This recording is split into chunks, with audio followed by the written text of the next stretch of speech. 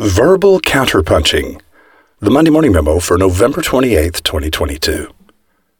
A person unconsciously frames a statement when they choose a perspective, a point of view, or an angle of approach.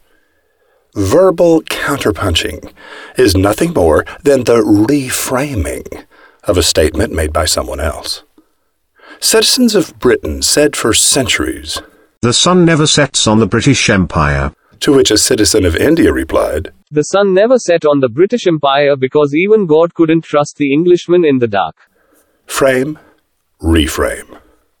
Samuel Johnson, an Englishman, wrote this definition for oats in his dictionary published in 1755. Oats, a grain, which in England is generally given to horses, but in Scotland supports the people. Which is why England is known for its horses and Scotland for its men. James Boswell, a Scotsman, the biographer of Samuel Johnson. Frame, reframe. Wages were framed as the property of the boss as long as the media referred to worker exploitation as, quote, non-payment of wages.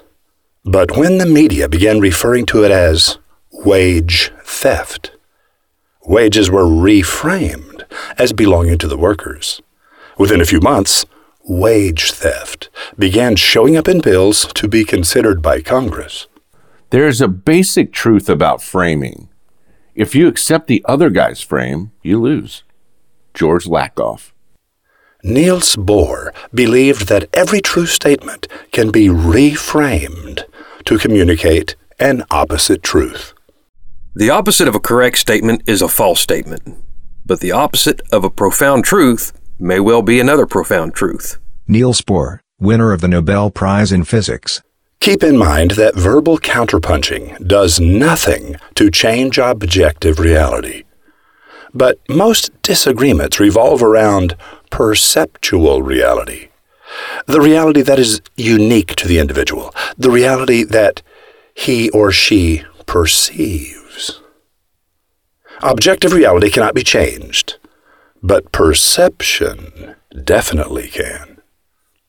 Ronald Reagan was 73 years old when he ran for re-election in 1984.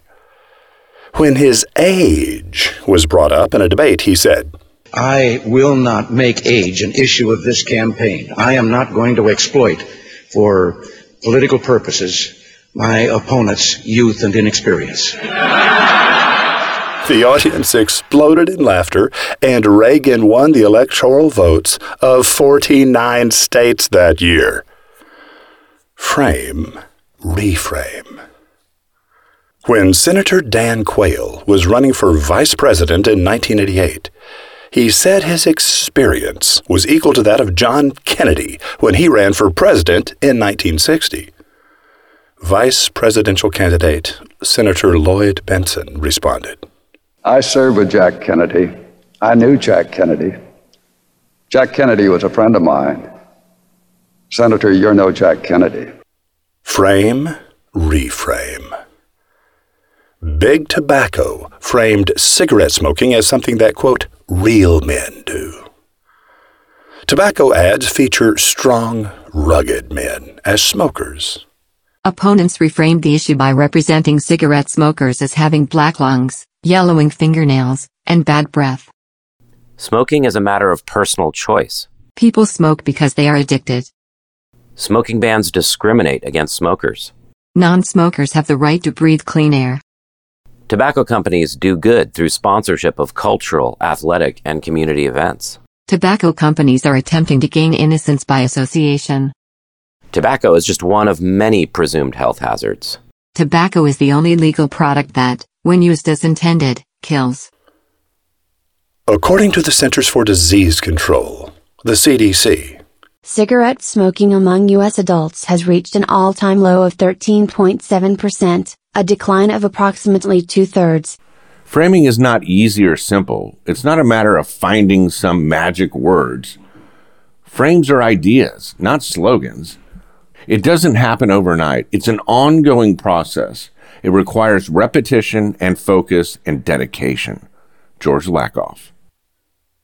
1. What perceptual truths do you feel need to be reframed? 2. What are you waiting for? Roy H. Williams. Michael Beckley has briefed high-level policymakers, military leaders, and members of the U.S. intelligence services regarding his belief that China is a nation in decline and that America will likely be in direct conflict with the People's Republic much sooner than anyone expects. In this week's edition of Monday Morning Radio, Michael explains the reasons for his belief and explains to roving reporter Rothbart why business owners and entrepreneurs, not just government and military officials, would be wise to take steps to be prepared for the coming clash. MondayMorningRadio.com.